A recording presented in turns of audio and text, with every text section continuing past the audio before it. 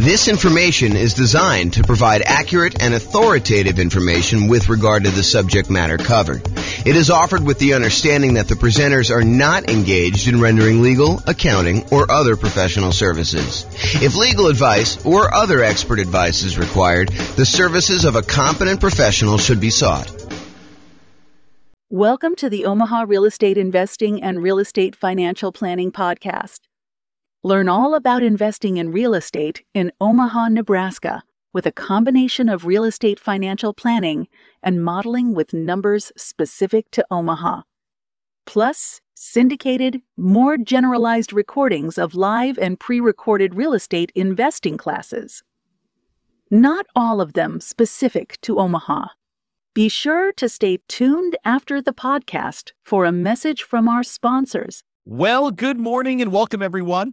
I am your host, James Orr, and today I have a really exciting class. This is sort of a continuation of yesterday's class, and today we're going to go over something that I feel is being sort of misrepresented in the marketplace in some ways, and I'll explain to you what I mean. So this is October 2023 that I record this, although this could really be any point in time, but some of the backstory is very relevant to the time period we just left. So right now, over the last, 5 years or so, we've seen real estate values skyrocket. We've seen a massive increase in the amount of equity that a lot of real estate investors have in their properties. And there's this push, I think, just in general, but also from real estate agents in particular, that investors should re-leverage up their properties. They should take some of the equity, some of the dead equity that they've got in their properties that they have seen from, having these really low mortgage interest rates where interest rates were really, really low. So that the amount that they're paying down in principal, especially early on, is much larger than when you have higher interest rates. Plus, they're seeing their property prices go up a lot. And so the amount of equity they have in their properties is really, really high.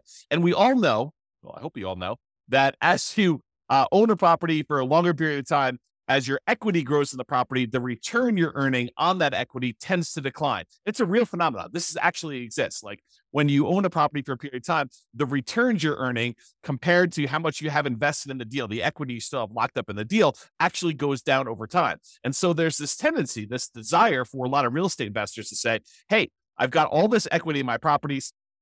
My return on equity is going down. What I should do is either re-leverage my property, go refinance out some of the money I've got tied up in there, or sell my properties and take the equity and then redeploy it, re-leverage up, go from having, 50, 60, 70% of equity back down to 20% of equity by putting 20% down when you buy a property, or if you're doing the nomad or house hacking strategy where you're buying properties as an owner occupant to move into, you can do 3.5% down with FHA loans, or 5% down conventional, or even 0% down with like a VA loan or something like that. So you can re-leverage up, take some of the money you have locked up in one property and apply it to buy, 1, 2, 3, 4, 5 other properties to kind of do this. And so what today's class is about, it's about this concept of expected value. And specifically, I'm calling this class why it's risky to leverage up when investing in real estate. Now, I want to be 100% clear. I'm not telling you do not leverage up. I'm not telling you to leverage up either, though. What I want you to understand is why it's risky to leverage up. And I want to show you some examples as to why you may not want to do this and what could possibly happen, so that you do this with eyes wide open and you make a educated decision when you do this. Plus, at the end, I might show you some really, really advanced stuff that we're doing where I go to Freaky Town about how we model some of this stuff to model more realistic examples of what's happening in the real world. So this class is called Expected Value, Why It's Risky to Leverage Up when Investing in Real Estate. And I'm going to jump right into the presentation. And first, I'm going to define expected value, because some of you are like, expected value, what? What is that whole thing? So what is expected value?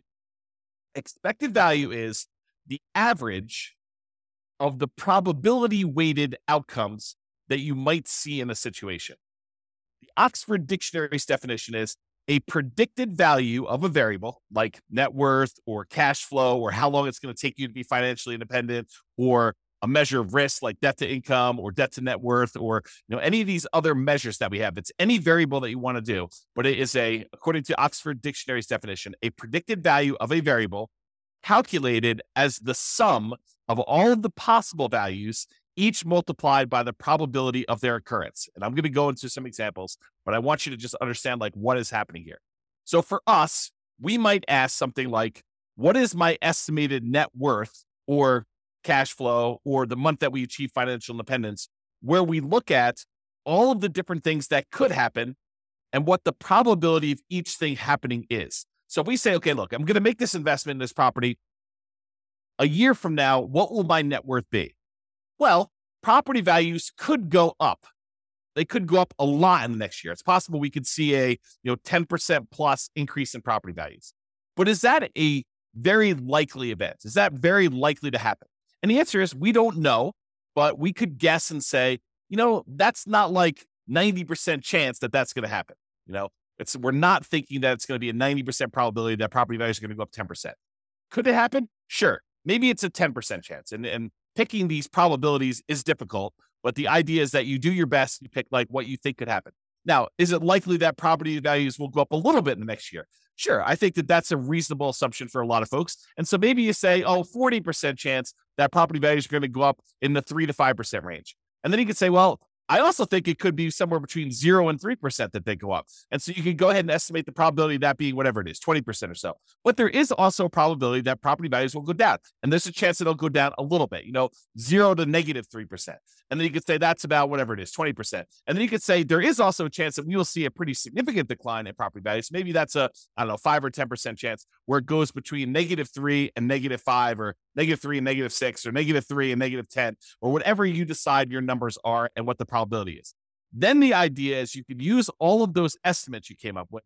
There's a 10% chance it's going to go up 10% and a 40% chance it's going to go up, somewhere between 3 and 6% and, an X% chance. And you could actually look at all that and you could do some basic math to determine what the average of all of those probability weighted estimates are to see what is likely for you and see what you are likely to achieve when we do that. So let's look at a really simple, I would argue overly simple or oversimplified example of why leveraging up adds risk. And I'll start with something basic, and then I'll add a little bit of complexity, and then I'll show you a lot more complexity with a very basic example of a very advanced example, but a brief example of what that is. Okay, so imagine for a second that you have a 6-sided die, regular die that you might play in Monopoly or something like that.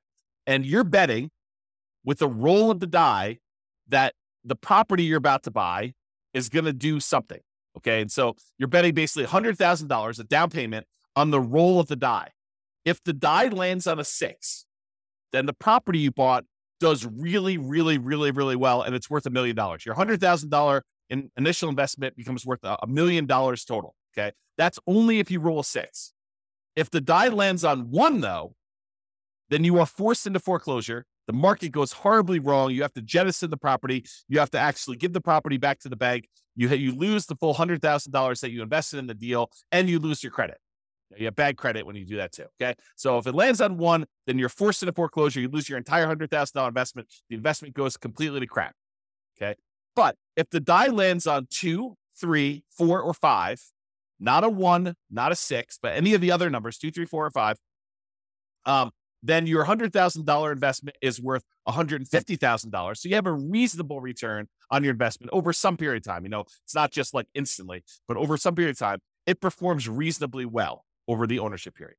So the question is, should you roll the die? Should you make the investment in this house? And what is the probability weighted average of all those results? So let's look at the math. And I created this brand new spreadsheet, which I will give to you as a download. I didn't set up a link for it, so I'll have to put a link in the show notes or something like that for you to get it. But it is a expected value, a risk and reward calculator, and it doesn't actually have to be for real estate investing, although this is a really good tool for you to estimate, a really basic tool for you to estimate what is going on with your real estate stuff. So what we did is we just put into this spreadsheet what the different results were, what the value of those things would be after those results happen, and what the probability of that happening are. And then we do some calculations, and I show you what the expected value is. So I'll go walk you through it. So this is just the numbered examples of them. So you can put in as many as you want, up to 12. Of course, you can expand the spreadsheet if you need to in order to do more than 12, but I put 12 in here as kind of a placeholder to keep it neat. So number 1, property does really, really well. You roll a 6 on the die, and in that case, you make $1 million. And the probability of that happening is 1 out of 6, or about 16.7%. And so the weighted average of that, when we do the math, is $166,667. You don't need to worry about the weighted average number, but just realize it's doing a calculation for you there. You do need to put in the value, and you do need to calculate the probability for this. So you can just put in whatever you estimate it to be. In this case, it's a die. It's 1 out of 6. So when the property does okay, you roll a 2, 3, 4, or 5 on the die, then the value becomes $150,000. So your $100,000 becomes worth $150,000 in that case. And the probability of that happening is 4 chances out of 6, or about 66.7% chance of it happening. And then the property goes horrifically bad, horribly wrong, when you roll a 1 on the die, and your $100,000 investment becomes worth 0 in that case. So the value is 0 here. And that happens 1 time out of 6. And in those cases, we do some math on that, and we determine that the expected value of you placing a $100,000 bet on a roll of the die, in other words, putting $100,000 down payment, buying an investment property where these are the only 3 options, although they're not weighted equally, then that probability, the expected value, the probability weighted value of this particular bet you're making is $266,666.67. So in this case, if you could run this, if you had 1 million parallel lives to run, then on average, you would earn $666,667. Wow, it's a mouthful. On average of all those. Now, here's what's crazy about this, is there are times, if you roll the 6 on the die, when you do really, really well, you make $1 million, you look like a stud, and you start telling people about all the different special skills you have of rolling a die and how amazing you are at rolling a 6. And yeah, I did that. My $100,000 investment now became $1 million, and you look like a superstar. But really, it was a roll of the die to a great extent. Now, you chose to roll the die. You chose to put the $100,000 in. And this parallels here to like investing in real life. Like some of the things are out of our control. We don't know how the general economy will do. We can kind of make some predictions about that. But historically, we're really bad about making predictions about how things like this occur. Okay. So you go in there and one roll of die, you make $1 million. But there's a lot of times when you just do okay. You put $100,000 in over a period of time, several years or whatever, your $100,000 is worth $150,000. And that's the majority of the time. But what if in one of your lives, your $100,000 investment was the time when everything went to crap and it went to 0? You don't feel so good about that. And unless you have another $100,000 sitting right behind you where you can take that and redeploy it and make another investment right afterward in order to do this, the chance of you having that another $100,000 is relatively low for most people. So the trick is, when you're looking at these things, you need to not only look at the probability and the expected value of how this might do overall, but you need to look at how much of a variance there is. In one case, you make $1 million. That's 1 out of 6 chance. In one case, you make $0 or you lose all of your money, and that's a 1 in 6 chance. But there's a huge middle where 2/3 of the time, you are actually only going to make $150,000 on that particular investment. So you got to decide, is it worthwhile that 1 time out of 6, I'm going to go broke, and 1 time out of 6, I'm going to become a millionaire, and like 2/3 of the time, 4 out of 6, I'm actually going to just do okay on this particular investment. And that's sort of the decision we're talking about as to when you should leverage up. So let me talk to you about this example. And this is just one of many examples I could have given you, but I think this demonstrates it pretty clearly. And so I'll just use this one, and we could do more of these in the future, especially if you like them. Go ahead and reply to me, send me a comment if you like this video, and we could do more variations on different things, not just this one example, because I think it's really interesting to think about this for a lot of different examples, but this one is particularly good. So let's look at the expected value. If you have one property, it's a $500,000 property, and you own it free and clear. You don't have any mortgages on it. You have $500,000 that you can invest. You buy one free and clear property. So you own one property, and it's worth $500K. So we have a couple different things that could happen in the marketplace, though. Okay, I set up 5 different scenarios. One scenario is where property values go up 6% and you have 6% higher rent. And we're kind of looking at like a year out. So this is sort of like 1 year of number where you're able to get 6% more rent and 6% appreciation on a particular property. And in that case, if you own one $500,000 property, including all the different benefits of investing in real estate, cash flow, your cash flow from depreciation, appreciation, and debt pay down, which is none in this particular case, your $500,000 becomes worth $571,972. And I've said, there's a 10% chance that will happen, that property values will go up 6% and you'll have 6% more in rent. And so we do that calculation here to show you what the weighted value of that is. Now I say to you, okay, there's also a chance that property values will go up 3%, a relatively reasonable appreciation rate on a single property, and you're getting 3% more rent. And so if you do that, it's worth $555,000, almost $556,000. But I've said that is probably the most likely scenario, that 55% of the time, more than half the time, that is likely what's going to happen. You're just going to see slow and steady appreciation, about 3% per year, and you're going to see 3% higher rent when you do that. And so you make $55,000, almost $56,000 on your $500,000 investment, kind of doing that deal. Okay. But that happens most of the time, 55% of the time.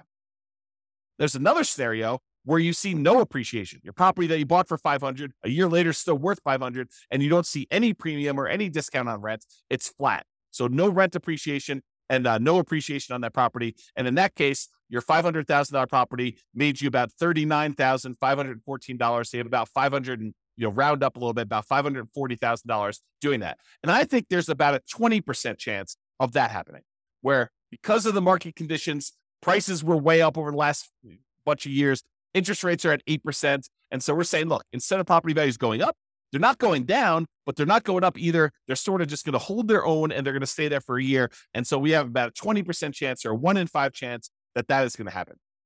Now, I also think that there's a chance we're going to see a price decline, that property values will go down by 3% and that we will have 3% lower rent. And if that's the case, you're only going to make $23,285 by buying this $500,000 rental property. And I'm assuming that's going to happen about 10% of the time. So there's a 10% chance that instead of property values going up or staying the same, that they actually go down and rents are a little bit less than what you thought they were going to be as well, by about 3%. And then finally, I said that happens 10% of the time, if I didn't say that. And then finally, I think there's a chance, might be a small chance, but there's a chance we're going to see a pretty significant decline, a negative 6% appreciation rate and lower rent, about 6% lower rent in that particular property. And in that case, you only made $7,055 on that particular property, because you still have a little bit of debt pay down, you still have some tax benefits. So even though the property value went down, you still were profitable on the property. It was just a really small amount of profit. So your $500,000 property, the overall assets that you have now are about $507,055. And I think there's about a 5% chance that is going to happen, or about 1 chance in 20 that you're going to see that decline.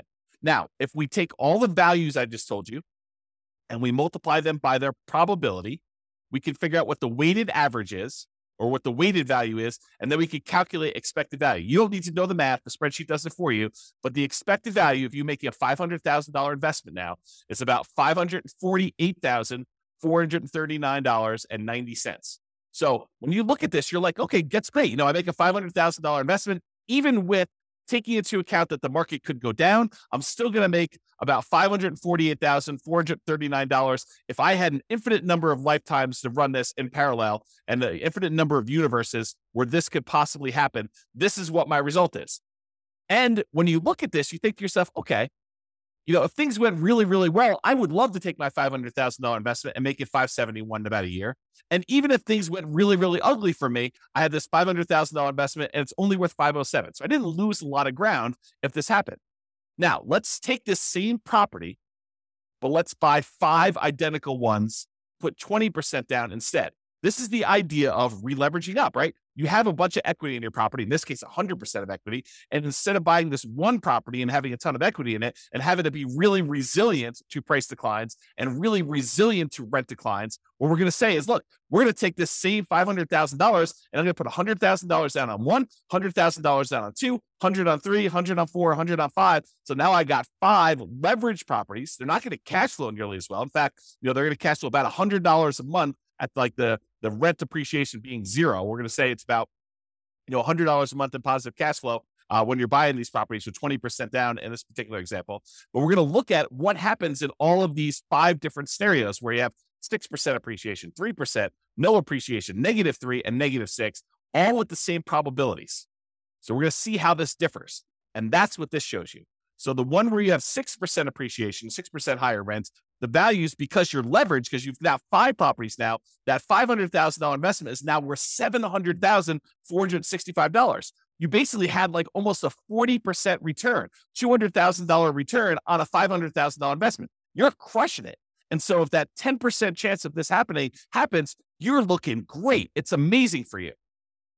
The one where you have a 3% appreciation rate and 3% higher rents, you have $619,000. So you made about $120,000 approximately on that investment because things went in your favor and you re-leveraged up and things look awesome. And remember, that's the largest probability one. There's a 55% chance that we think that property values are going to go up about 3% and that rents are going to go up about 3%. And so we're thinking that that's what's likely going to happen. There's a 55% chance that that's going to happen there and that you'll do pretty well because you made about $119,000, a little bit more than $119,000 doing that. In the case where property values don't go up at all and that rent doesn't go up at all, you still make about $38,170 on this particular deal. You go from $500 to about $538,170. And we think that's going to happen about 20% of the time. But here's where it gets tricky. If you have negative 3% appreciation and you have 3% lower rent, you actually end up losing money. The $500,000 you had invested now is only worth $457,000. So you've lost, what is that? $43,000 because the property values went down 3% and you have 3% lower rents. This is the downside of leveraging up. This is the ugly side of that happening.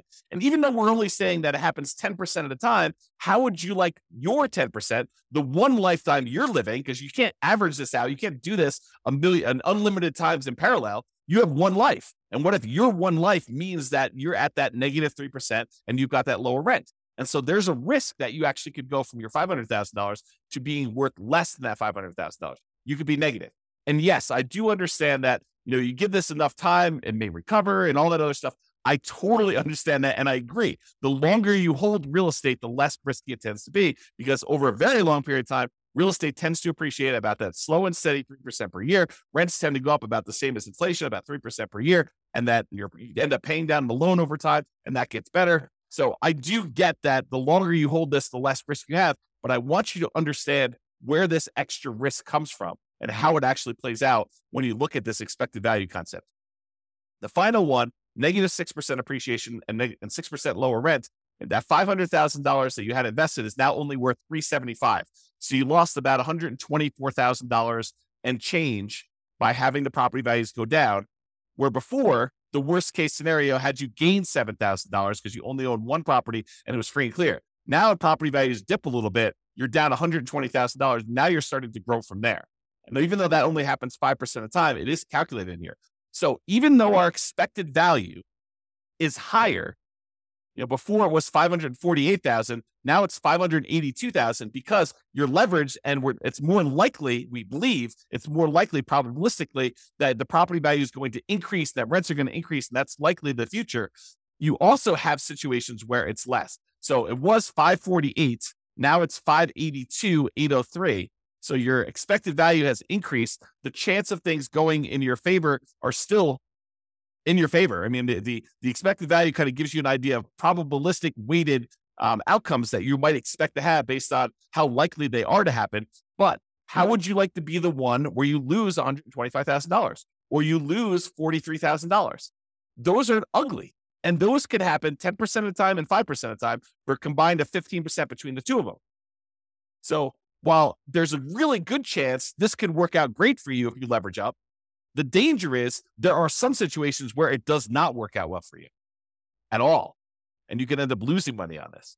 So that's sort of the idea as to why you might want to think twice about leveraging up or the risks associated with leveraging up in real estate. So I just have some notes in here. Let me make sure I cover these. So when you increase leverage, there's a chance that with a reasonable drop in price or rent, you end up losing part of your initial investment. So if we go from that one free and clear property to 20% down, fully leveraged property, leveraged investment properties, there is a chance that you lose money if the property values decline a little bit. So think about that before you take all this money and re-leverage up. There's also a chance you do a lot better than you would without re-leveraging up. So the upside is greater, but there also is a dark side, a downside to this happening, which I want you to be aware of. And again, like I said at the beginning, I'm not telling you to leverage up and I'm not telling you not to leverage up. I just want you to understand what the pros and cons are and what the risks are associated with this and why it does add risk for you to decide to leverage up on your properties. Okay. So estimating probabilities. What can be difficult is correctly, reasonably estimating probabilities, especially when you're a newer real estate investor and you don't know what is normal. I spend a lot of time talking to you about like the assumptions we use when we're doing deal analysis and things like that. And it's based on long-term history. I mean, there's a tendency in a market very close to where I live for people to use 6% appreciation on properties when they're doing their deal analysis. And some people come to me like, James, so-and-so uses 6% when they do their deal analysis. And it's based on, the fact that that particular city has seen, 6% appreciation, depending on how they calculate it. It could be that over the last, whatever, X number of years. As I say, why are you using 3%? Because I'm conservative. That's why.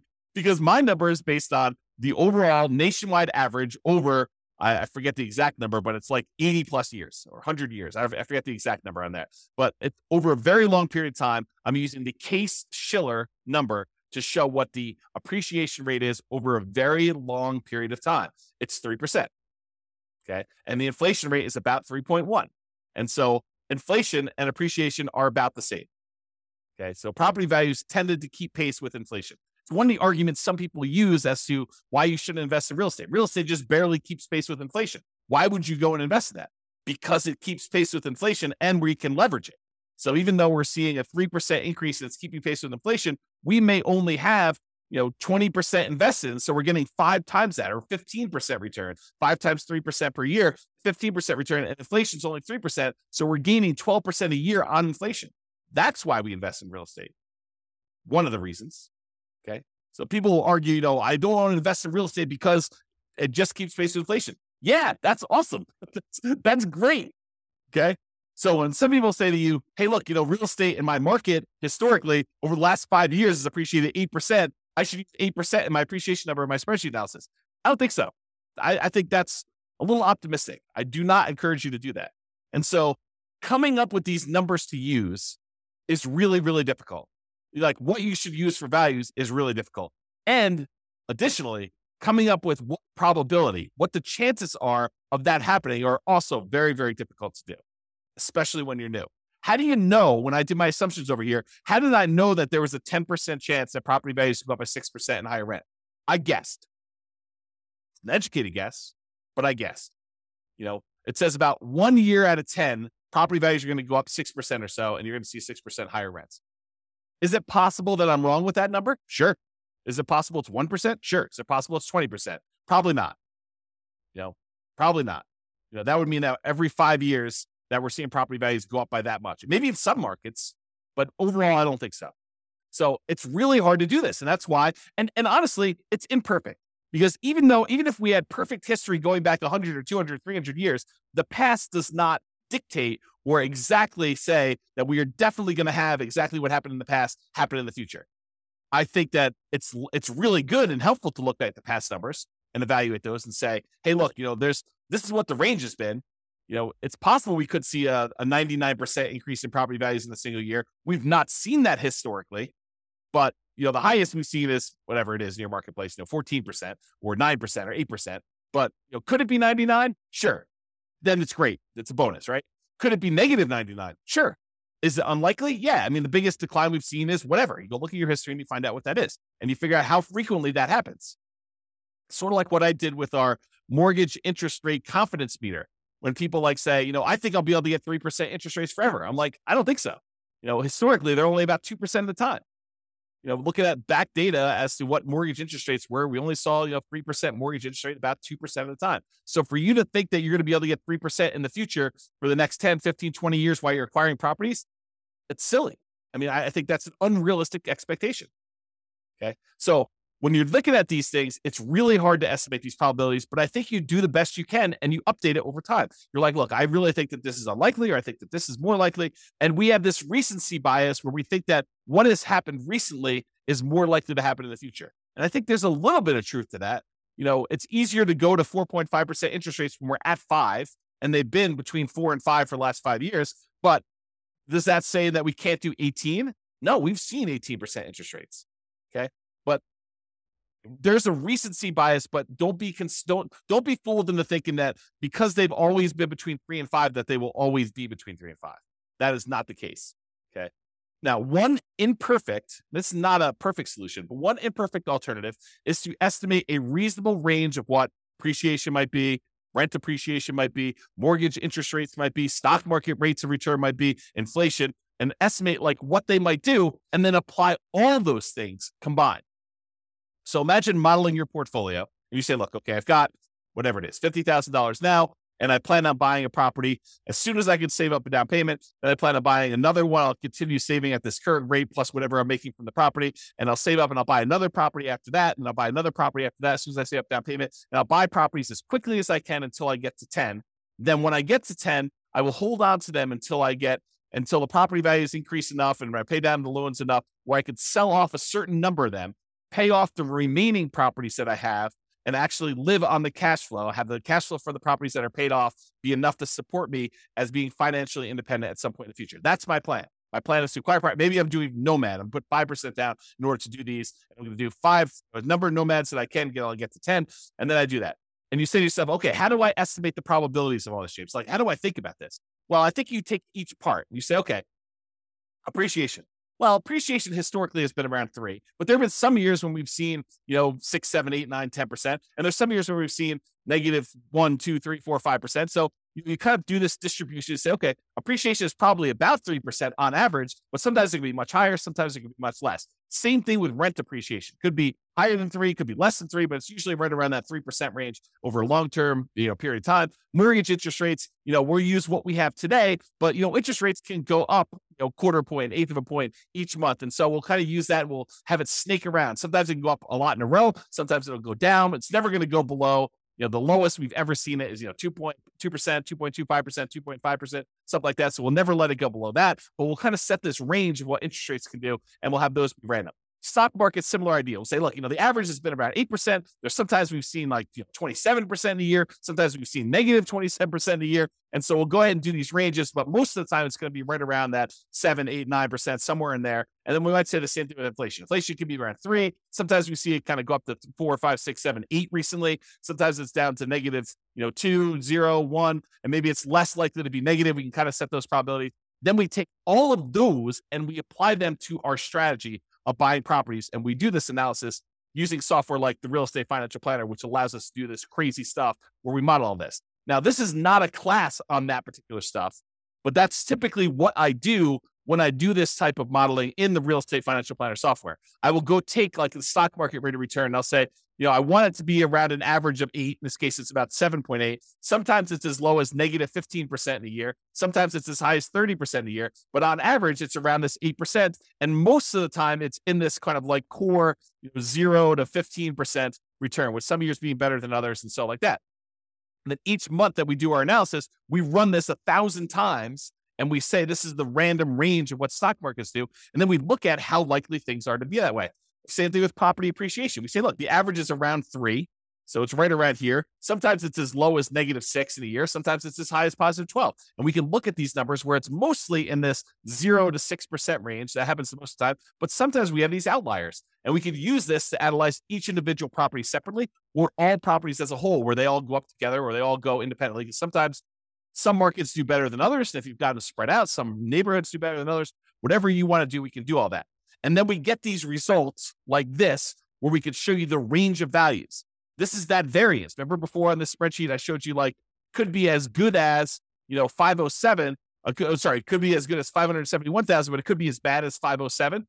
And then the one where we had 5 properties could be as good as 700,000, but it could be as bad as 375, starting with 500.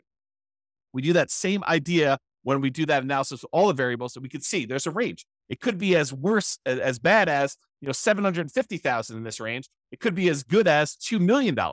The expected value of it is around 1.2. And I showed you the 25th and the 75th percentile. It shows you that about 25% of the time it's going to be around $1 million, and about 75% of the time it's going to be less than 1.4 or whatever that is. And so we can see this range of values and how the entire investment portfolio will do in terms of net worth and cash flow and time to financial independence and all that stuff. And then what we really can do is we could say, look, I'm comparing two strategies. I want to know what's going to be riskier for me, what's going to have the widest range of variance, what's going to be the one where I am most likely to succeed, but also it gives me a good chance of achieving my goals, and we can compare the two. So for example, in one case here, I'm buying 20% down rentals. In the other case, I'm buying 5% down Nomad rentals. And you can see the Nomad one gives you a lot more upside, a lot higher expected value. That's this dotted line here. Your expected value doing Nomad is like 2.2 versus an expected value of, let's see, whatever this is, about 1.2